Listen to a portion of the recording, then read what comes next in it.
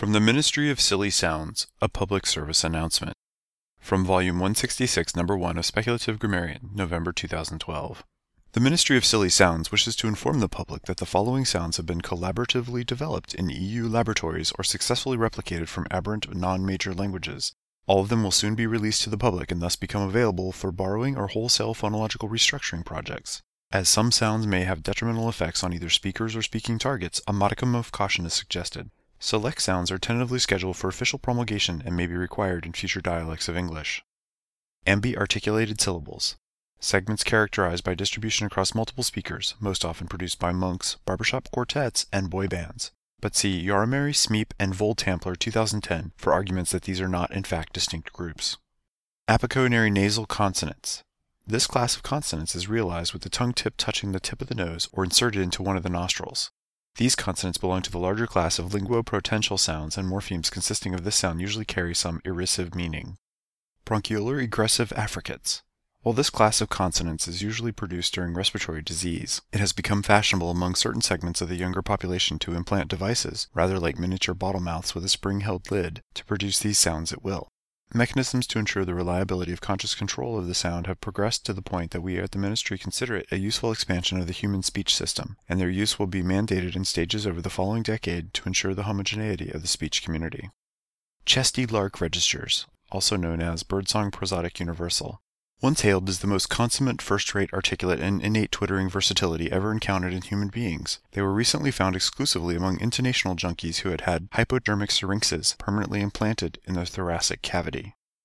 Flubber-gubber vowels. These vowels comprise at least 4 F0 traces and can only be produced simultaneous to imbibing hot liquids rapidly in large mouthfuls. Hyperaspirated ejective alveolar clicks. These HEACs appear to result from an alveolar click followed by a glottal stop followed by a usually triplicated burst of aspiration, usually the result of receiving news that a particularly time-consuming or tedious set of homework problems has just been assigned. The co-articulated eye roll appears mandatory in some dialects. Lugy fricatives. Several words containing semi-nativized nasal egestive sounds, borrowed from one or more Hongri dialects, have been reported in half a dozen major world languages. Side effects include a decrease in social approval and an increase in sinus infections. Low extra-high pitch contours. When subjected to instrumental analysis, it is advised to use the highest rate available on your recording device in order to catch the entire sequence of pitch movement. Older researchers may have difficulty hearing the target frequency in the range of 40,000 Hz and above. Reduplicated, retriplicated, or requadruplicated forms of this intonational pattern are not unheard of. It also repels mosquitoes.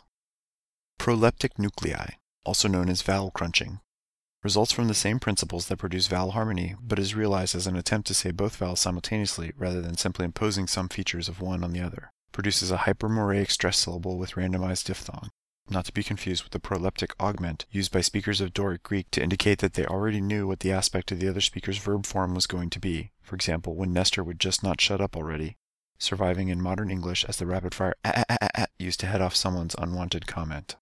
Pure nasals trademark.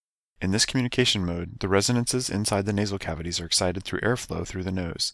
The vocal folds stay in their normal breathing position. These sounds are modulated through the velocity and pressure level variation in airflow. Utterances of this type are structured by rhythmic variation of sound duration and pauses. Since pure nasals trademark may have a secondary nariputin component, they might have a repellent effect on the olfactorily sensitive. Unvoiced axial fricative. Usually only encountered in male language, this production may be an attempt to duplicate the oft-encountered but rarely catalogued voiced anal plosive, or its more deadly version, the voiceless anal fricative.